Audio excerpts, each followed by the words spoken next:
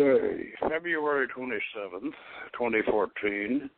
This is the Hermetic Hour. I'm your host, Poke Runyon, and tonight we present a purposefully cryptic lecture on the Hermetic conception of immortality and the concept of the great I Am in Qabalah, astrology, alchemy, magick, and Kalachakra. And this profound and ultimate mystery can be explained briefly in fairly simple terms, but whenever someone tries to do this, they are either laughed at, locked up, or put to death. And the concept is so feared and reviled that it is demonized by psychologists and marginalized by modern philosophers. And although the great pre-Socratean thinkers Parmenides, Empedocles and Heraclitus considered it primary, the starting point from which the science of logic and reason arise. Now, the great secret is obviously not for everybody, even though Jesus tried to get the common man to understand it in mythic rather than philosophic terms. And even though he mythologized it, he still got himself killed. So we can't come right out and cast our pearls before swine, lest they turn and rend us, to quote the master. But we can at least point to the philosophy and the science behind our mystery and encourage those who have the mind as well as the speech to find the center point and the prize for the souls. So, tune in and we'll peek behind the veil. Now, we have a very distinguished colleague who wants to call in tonight. I've invited him to call in, and we'll have a discussion following this lecture. And so I want to make sure that he understands our guest call-in. And that guest call-in number is area code 347-857-1830. I'll repeat that. Area code 347-557-1830. Now, this lecture being as important as we believe it is, and it will become, of course, one of the lessons in your associate member program, which you will be examined on.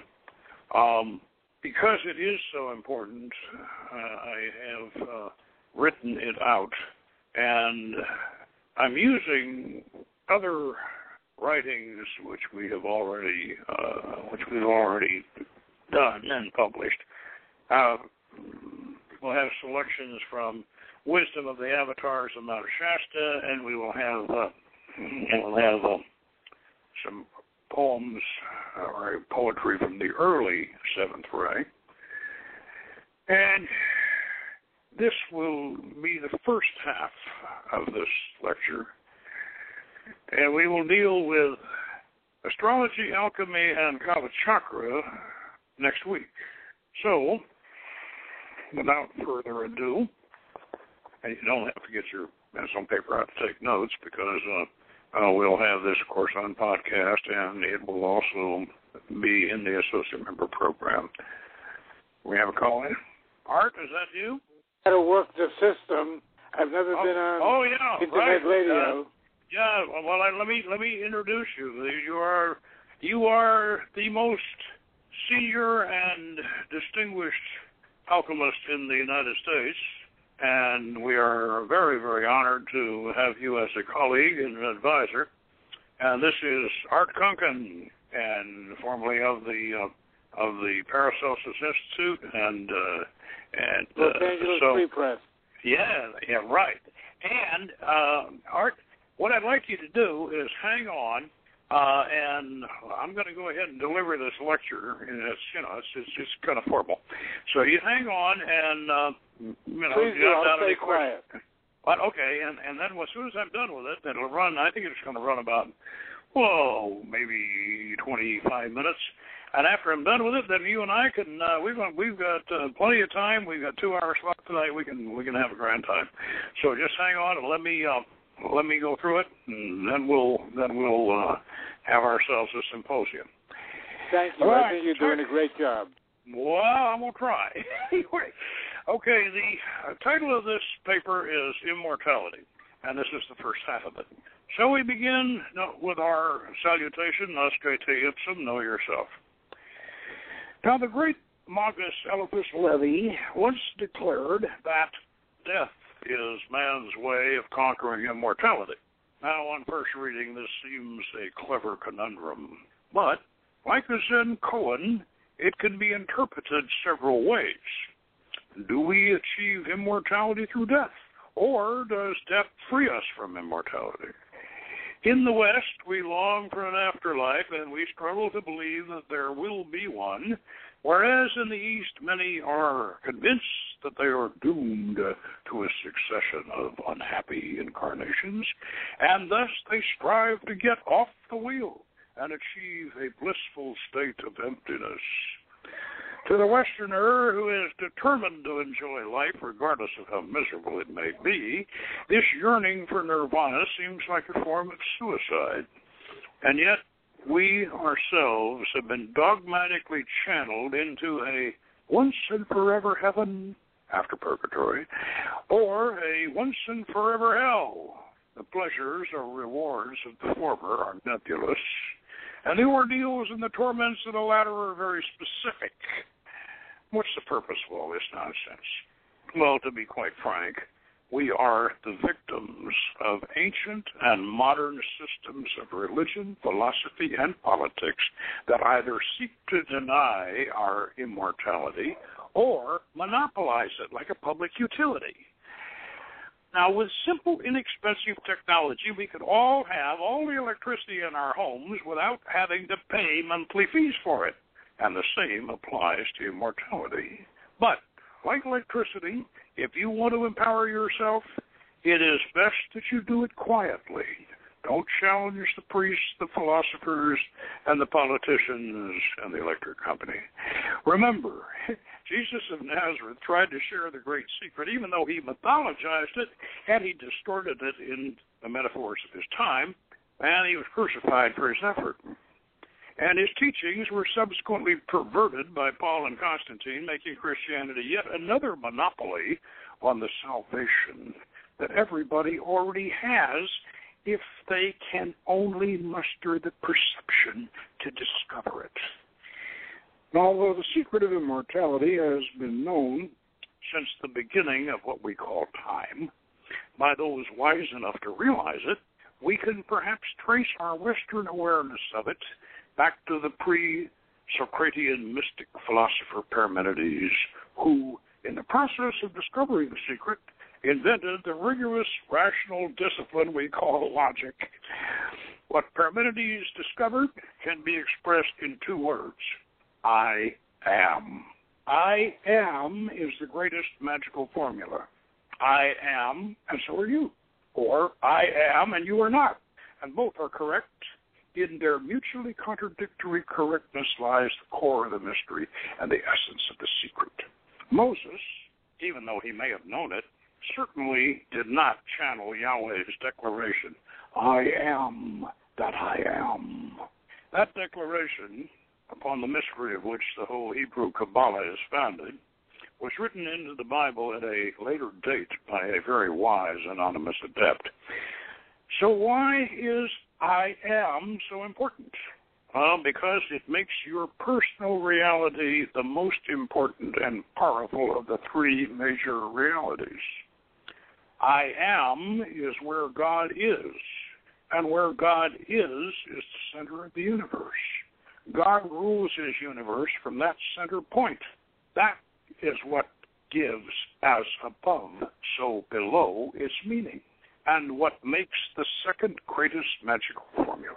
In order to understand the importance of the I am in the realm of personal reality, we need to review the Hermetic concept of realities. Now, from the top of the holy mountain, Hermes Trismegistus delivered the following sermon. You seek to understand why such mountains as this are sacred and holy. As the Master Hermes, I taught you that man is a microcosm of the greater universe. And, as a student of the Hermetic Master Philos, you learned that you have all the planets of your solar system living within you, but you are closest to Mother Earth. She is the greatest planetary presence within your spiritual body, so when you climb a sacred mountain in a spiritual state of mind, you are ascending to the heights of your own planetary sphere. You become one with the Earth as she reaches toward the heavens. In Kabbalistic terms, you are aspiring to Kether of Malkuth. Now, if you wonder why we have myths and legends of mysterious temples that appear on sacred mountains and strange creatures that inhabit the caverns beneath them, you might ask yourself, how far does this microcosmic universe within yourself extend? How many previous lifetimes have you lived on this planet? How many other lives in other dimensions are you living right now? We see an endless march of worlds going on and on beyond our conception, and yet this is only one dimension that we perceive. There is an invisible infinity of parallel and adjacent universes just outside our limited perception, in which our counterparts, our shadows and reflections, live and die behind dark curtains that most men never part except in dreams. And this whole vast, interconnected multiverse belongs to each of us alone. We are the masters of our own personal cosmic infinity, where life imitates art and art imitates life, and everything in creation is a metaphor. You carry heaven and hell in your own pocket, as above, so below, as within, so without. In our philosophy, these other dimensions are considered levels of reality. There are many sublevels and superlevels, but three essential realities include them all: your personal reality, your shared reality, and the ultimate reality.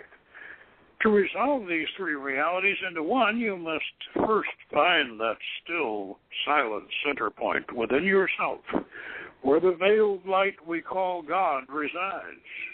You will find God nowhere else. Uncover that light and let it shine forth from within you, for that light is the ultimate reality. It transforms your personal reality, and it illuminates your shared reality. To one who is illuminated, all others are reflections and aspects of himself. This is the one source of his compassion and the true measure of his morality. However, I must leave you with a warning. Wisdom and immortality are the treasures of enlightenment, but no one else can give you that which is yours to find within yourself. No one else can make the decisions for you. Good and evil are for you alone to define. In darkness you may find the light, or beyond the light you may discover darkness, or in truth you cannot have one without the other. The choice must always be yours. Well, now that we have an idea of what different realities we live in and have living inside us, it is necessary to recover our personal reality as the most important, the most critical, and the most powerful of the realities we inhabit. And yet, from Plato and Aristotle through the medieval church, on into the so-called Enlightenment, culminating in Marx and Freud, every possible effort has been made to belittle and suppress the importance, power, and reality of the individual human imagination. In the highest Buddhist philosophy, everything perceived and imagined is considered illusion. In Hermetic philosophy, everything perceived and imagined has some measure of reality, or reality in the making. We believe that our imagination is God's library and God's workshop. We believe that God lives within each of us in equal measure, but in most people, he deeply hides his presence. This is what is truly meant by the phrase, all men are created equal. It means all men have an equal measure of God within. But, as Hermes says, all men have the speech but not the mind. In this and other respects, all men are certainly not created equal. And as one perceptive social critic has pointed out, much modern black magic has been perpetrated on the false principle. Now, let us consider why Christianity, as distorted and twisted as it has become, is yet the largest religion in the world. Well, the answer to that lies at its root. And then what lies at its root is the great secret. And once you remove the halo of exclusive divinity from Jesus, the truth behind his teachings shines through. But let us allow the Master to speak for himself, as he did from the summit of the Holy Mountain in 2006. A spiritual light from the mountain illuminates Reverend Bobby John Rich's face. He is seeing the same Jesus who was pictured in the painting hanging in his office. Reverend Rich asks, "Are you really the Lord?" The Master has a halo of light about him, and he answers in a soft, comforting, yet powerful voice, "I am, and wherever you are, there am I also. For is it not written that you shall do greater miracles than those I performed? And is it not likewise given that you yourself are gods?" Rich is awed. Hesitantly he asks, "Can you grant me salvation?" Jesus replies, "A better question would be, can you grant yourself salvation? For when you see the light shining in your own breast, and when you help others to find that same light within themselves, you become one with the eternal light that shines within us all." "Well, do you mean by witnessing I can hasten the second coming? I can be born again, and I can help bring on the apocalypse?" Jesus answers, "Is it not written that no man may know the hour of my return? I say to you that the second coming and being born again are one and the same. They are within you alone. For is it not also given that the kingdom of God is within you? And thus the day of judgment comes to each of us in our own time. I am within you alone. I am within all men and women in equal measure. But in each I am alone. I am the servant, and you are the Lord, if you only knew it." Reverend Bobby John is obviously disturbed. "But these witches, these pagans, these gays and lesbians, these abortionists, they're blasphemers. How could you be within them?" Jesus patiently explains that it is written, "Judge not that you may be judged." It's also given that you can blaspheme the Father, you can blaspheme the Son of Man, but you dare not blaspheme the Holy Spirit within yourself, for only then are you surely damned. Why, you mean these pagans, these perverts and heretics are all saved? The vision of Christ is beginning to fade, and his last words come softly as if from a great distance. All paths up the holy mountain lead to the same summit. Whosoever shall find the light within, by following whatever path he chooses, so long as it is an upward path of love and light, shall have life everlasting. And if it were not so, I would not have told you. The vision fades into an aura of light, and Reverend Rich murmurs, I think I understand. Now, to those professed Christians who fail to understand the above, we submit the following. You who fear the soul bird's flight, as you toll the funeral bell, to proclaim a righteous heaven and warn of a fiery hell. Yeshua's gift was lost on you, but the self-borns heard him well. They need no selfish heaven, and they fear no fiery hell. So sleep in your graves awaiting your trumpet of Gabriel, and preach no more salvation, this mystery so profound, for the road is never-ending, and the trumpet makes no sound.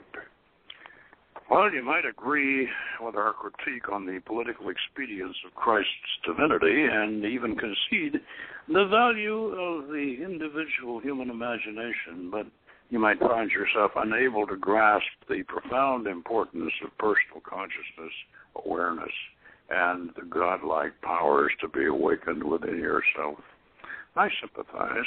Our philosophical, religious, scientific, and psychological authorities have all arrayed against this concept.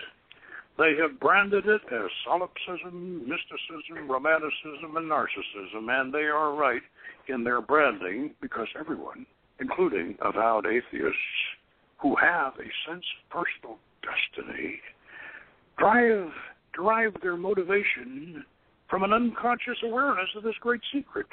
And the irony of this is that those unaware of this source for their egoism are often less compassionate and less tolerant of their fellow men than those who have the divine knowledge. Now you may ask, if one knows that he is in touch with God at the center of the universe and has, at least theoretically, access to all knowledge and all power, why should he have to get up and go to work in the morning and put up with all the problems and frustrations of modern life? Well, the answer lies in the separation and the interdependence of the three realities that we have already discussed, and in the humility that inevitably results when an intelligent and normally emotional human being undergoes the classic mystical experience.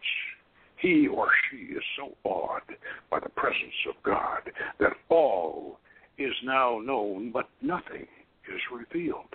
This is the mystery of the arch-fool at the base of the tree of life and the pure fool at its apex.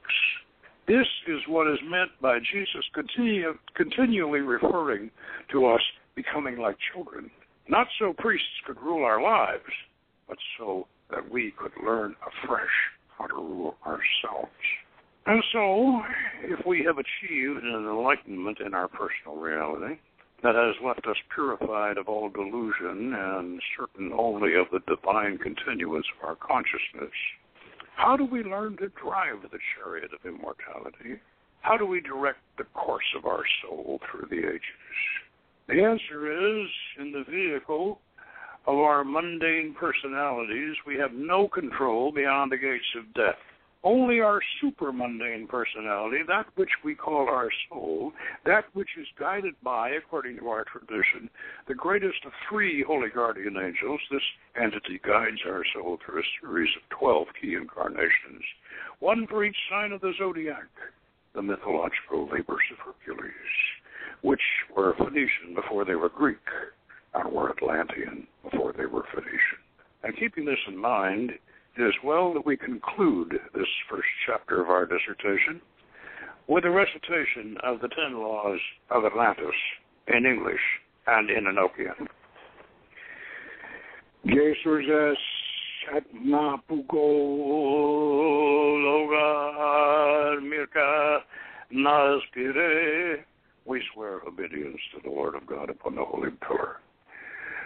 Abu Apri Adon,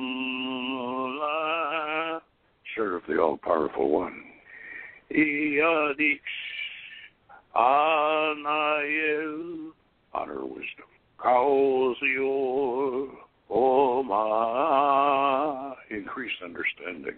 Tabaori Arita, govern with mercy. Marsagevawan, guard the truth. Okrime de Turbza, sing the praises of beauty. Burta Mazagwe de Kasago, be thou stewards of the earth. Blaziana, protect knowledge. Apriage Madrida, conquer your passions. Milorix Corstadovix, comfort the fallen. And as a commentary on the 10th law, we submit the following. In order to evolve into the next stage of human consciousness, it is necessary to grasp and assimilate the concept of human unity. All people are reflections of yourself at some stage of your own development. If you are unsympathetic to their false attitudes, you are diminishing your own understanding of yourself. The only excuse for the enlightened individual to disassociate with those beneath him or her in spiritual attainment is the threat of devolution from having to operate out of a lower psychic center in dealing with them. Otherwise, whenever possible, one should try to comfort and uplift those beneath us on the path, thus acquiring more love to give out from the universal source.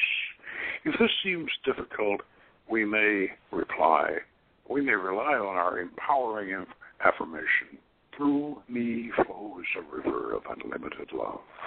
If this is repeated 1,000 times a day for a month, marvelous results will be achieved. To Estes. Next week, Chapter 2, we'll deal with astrology, alchemy, and Kalachakra. And that concludes the lecture. God bless you and good magic. Art, are you still there? I'm still here. Oh, good. So, as I said, next week we definitely want you on board because you're the ranking alchemist in the country these days, and you're also Kalachakra initiate along with myself, and of course we have my lady Zandria sitting here, who is a world-class astrologer, so we're going to be able to deal with these aspects of the immortality question next week. But right now, what would you like to say from your alchemical high seat? What would you like to tell us? Well, first of all, I want to thank you for this program. I mean, this is the first time I've been on it and heard it, and although I've known you for a number of years, I've never tuned in before. So I just want to congratulate you on keeping this work going and making it public. What I would say is that you cloak the whole work about immortality in a lot of secrecy, using the words, using the experience of Jesus and others to say that if you speak out too much, you get executed. And I think we're in a different period. I think we're in a period when the conventional science is working at life extension, and those of us who are into the occult and esoteric should be presenting our advanced points of view. And I know, you're right, and there is that definitely that alternative is coming up, and we know right now that we're working on computers that are gone beyond binary. We're into quantum computers now, so we can calculate not just in this dimension, but we can calculate results in all the 11 dimensions that we theoretically have known about, in the Qabalah and now in quantum physics. And so we're creating truly magical computers now, and artificial intelligence. And let me ask you this, Art. There's a theory of immortality that I've been kind of toying and working with a little bit. The idea, and I'm probably going to use my Drill Master novel series as a way of launching it. The idea of actually transferring our consciousness over to an android with an artificial intelligence, and that way one consciousness could achieve immortality without going through the Tulku process, which of course we're going to discuss next week at some length. What do you think about that? Well, that's what Ray Kurzweil is discussing when he's discussing a merger of the machines and human intelligence. And so you're right, there is research being done in that area. But you mentioned the Tulku approach that you want to talk about next week.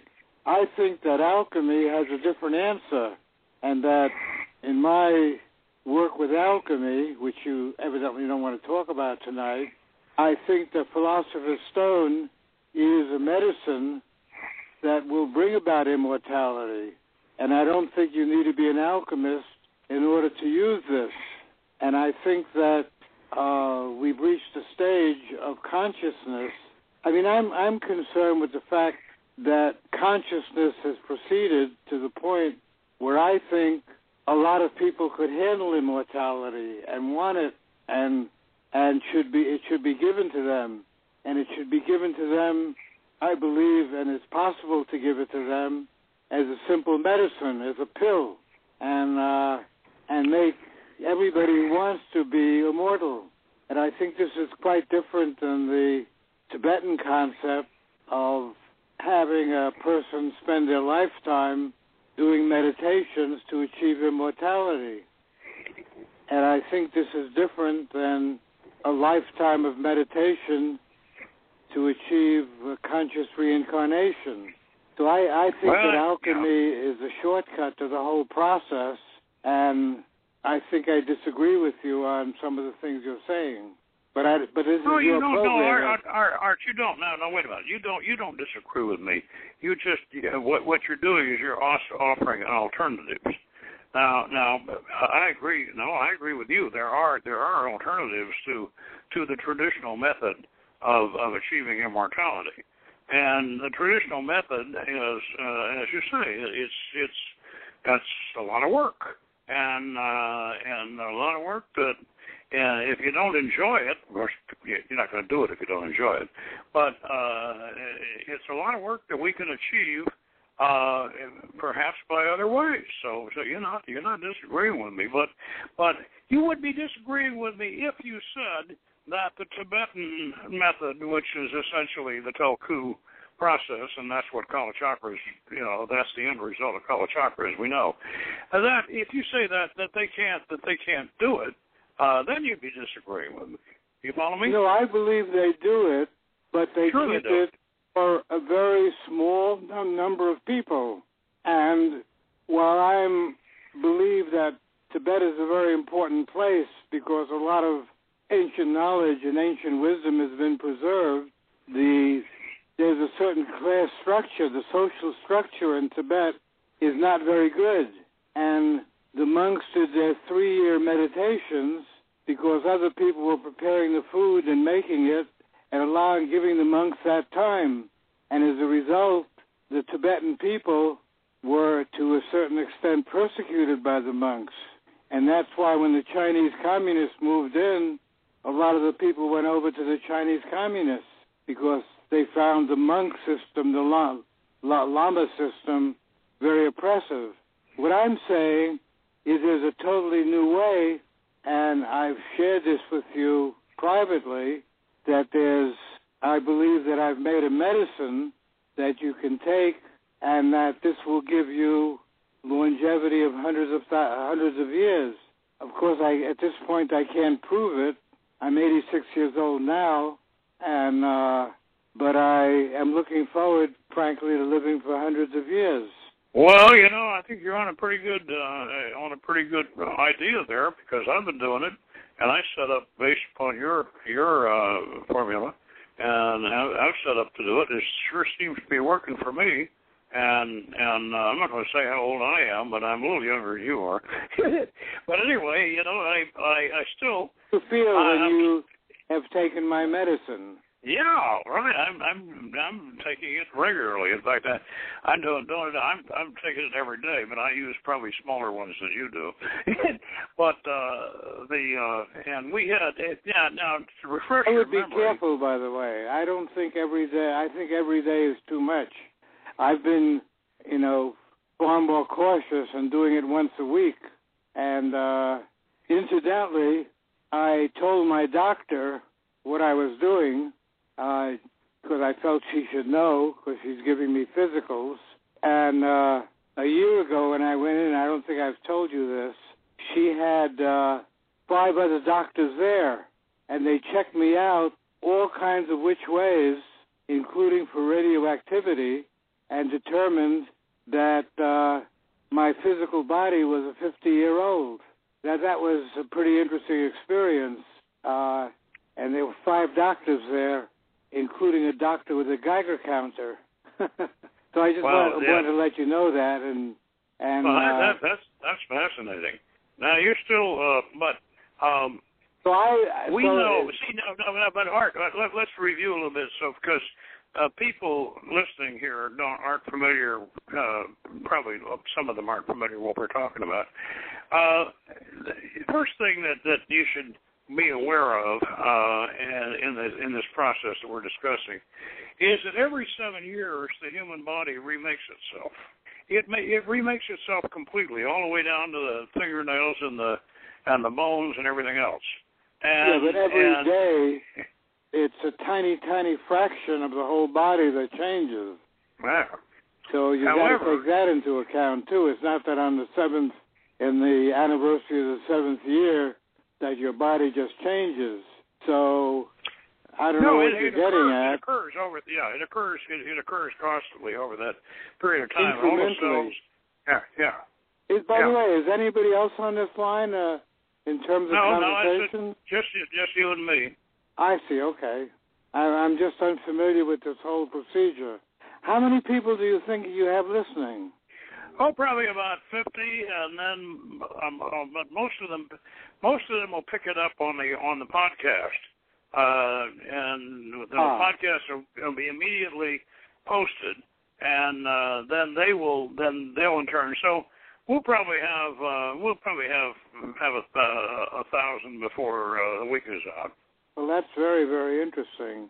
Let me just say that I don't want to say more on this program than you would like me to say, but I would like to have the opportunity to have some of these people talk to me and ask me questions outside of this forum, if that's possible. Would you be against my giving my... Art, listen to me. The 1,000 people that will listen to this show that we're right now tonight are a very special group of people. They are the people all over the country and in some other countries too, who are especially interested in what you and I are talking about. That's what makes them as valuable as 50,000 people on some public radio show, whereas would have actually less interested listeners. I agree with you, and I think it's wonderful that you pulled us together.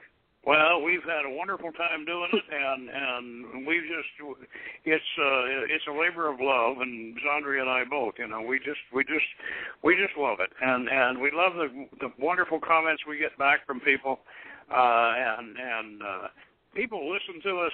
Yeah, they listen to us on the road, on the way to work in the morning and back, and so you are talking to the people out there who are... So would you mind if I gave them my website address and my email address? That's exactly what I want you to do. I want you to do that, and I want you to tell them how to get your book and the whole business. So go ahead. Okay. I have a new website, which is called stopagingrightnow.com, and that's under construction, so there's not much up there right now. But by the time people look at it, I'm working on it this week. My email address is mrlifeextension@stopagingrightnow.com. That's Mr. MR.LIFEXTENSION.com. So I would be glad in the next period of time to talk to people, and I tell you, I'm thinking of doing a very interesting program of, and this is something that you might want to do yourself.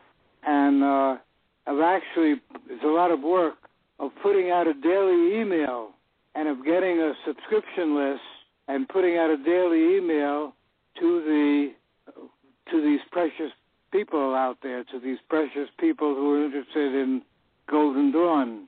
And so that's something I'm going to be putting up on my website, stopagingrightnow.com, is how people can apply to that program and be in touch with me every day of the week, at least 5 days a week, maybe 7. So anyway, I thank you very much for being so generous and allowing me to put my email on and to talk to some of your readers personally. And meanwhile, of course, I want to do everything I can to support your website. And if you'd like, I'll put out an email about the Hermetic Hour to my email list. Well, I would appreciate that very much. 2,000 people on my list. Well, we would be very, very happy to have you do that. And we'll magicify them, and they can alchemicalize us, and we'll all share in the great work. And I want to thank you so much for coming on board, but not just that, for all of the friendship we've had over the years, and the things you taught me. And I just really, to tell you the truth, you're a national treasure, Art. That's So let's keep up this good work. I'd like to say one thing. I don't want to speak too much about myself and put on airs and so forth, but your listeners probably know the name Israel Regardie, and I was exceedingly close to Israel Regardie, who was the secretary to Aleister Crowley, and of course a great magician and a great writer in magic. And he actually wrote for me. He wrote several articles for the Los Angeles Free Press when I was editing it, but I wasn't into this material at that time. And when I went to alchemy school in Salt Lake, I learned that Regardie had been there, and then called him up. And at that point, that was probably in 1980-81, Regardie and I became exceedingly close, and were talking about writing together.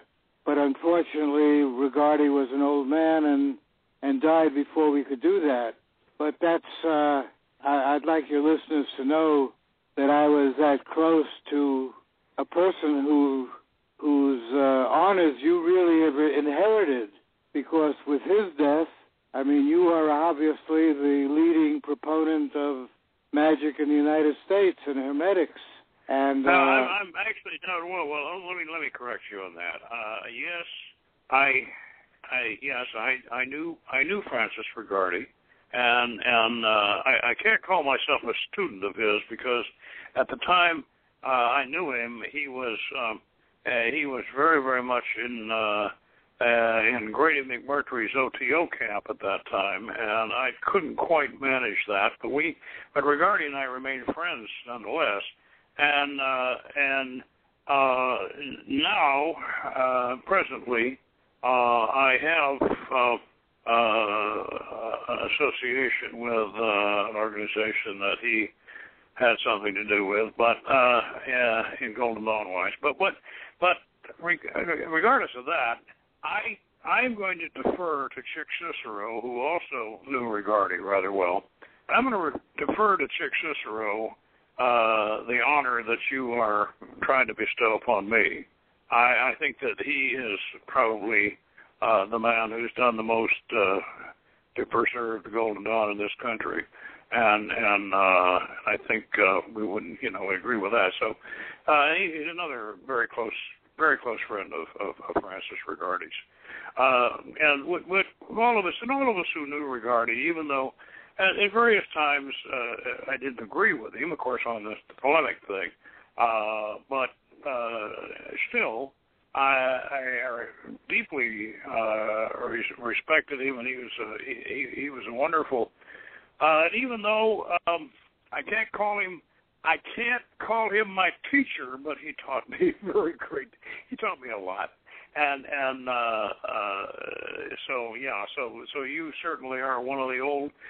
You certainly are one of the old guard, Art, and the old guard is determined now, and you are, and I am, and we are, Chick is, and all of us, to get as much of this out to the people who are now once again interested in it. And we're having a magical revival in this country, and an alchemical revival, and so this means that those of us in the old guard, we have a big responsibility. We're trying to fulfill it.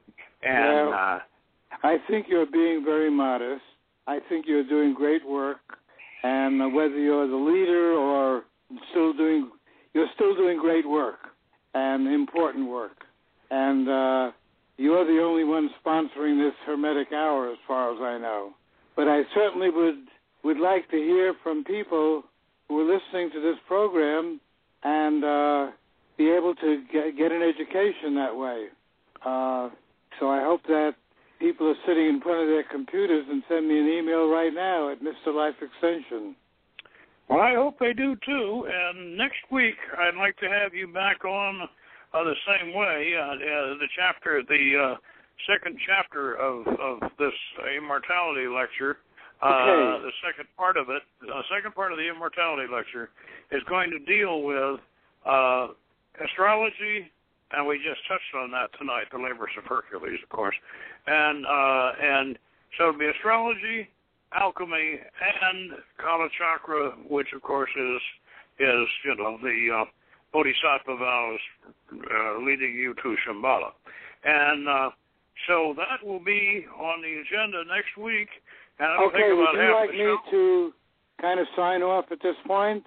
Yeah, and just continue with the program with other people? Yeah, we're going to wind up. We're going to wind up right now because we're running toward about an hour. So what I want you to do is call in next week. I will do that. Same channel, same deal, and we will go ahead and finish up this. I'll finish up the lecture, and then we'll have the commentary, and we'll. Meanwhile, thanks again for coming on board. Let me repeat my email address. All right, yeah, go ahead and get it across again. Go on. At stopagingrightnow.com. And that'll get to me, and I'll talk to people another way. That's Thank great. you very much, folks. Okay, thank you, Maestro. So see you next week. Right, and bye. For all the rest of you people out there in Radio Land, God bless you, and good magic.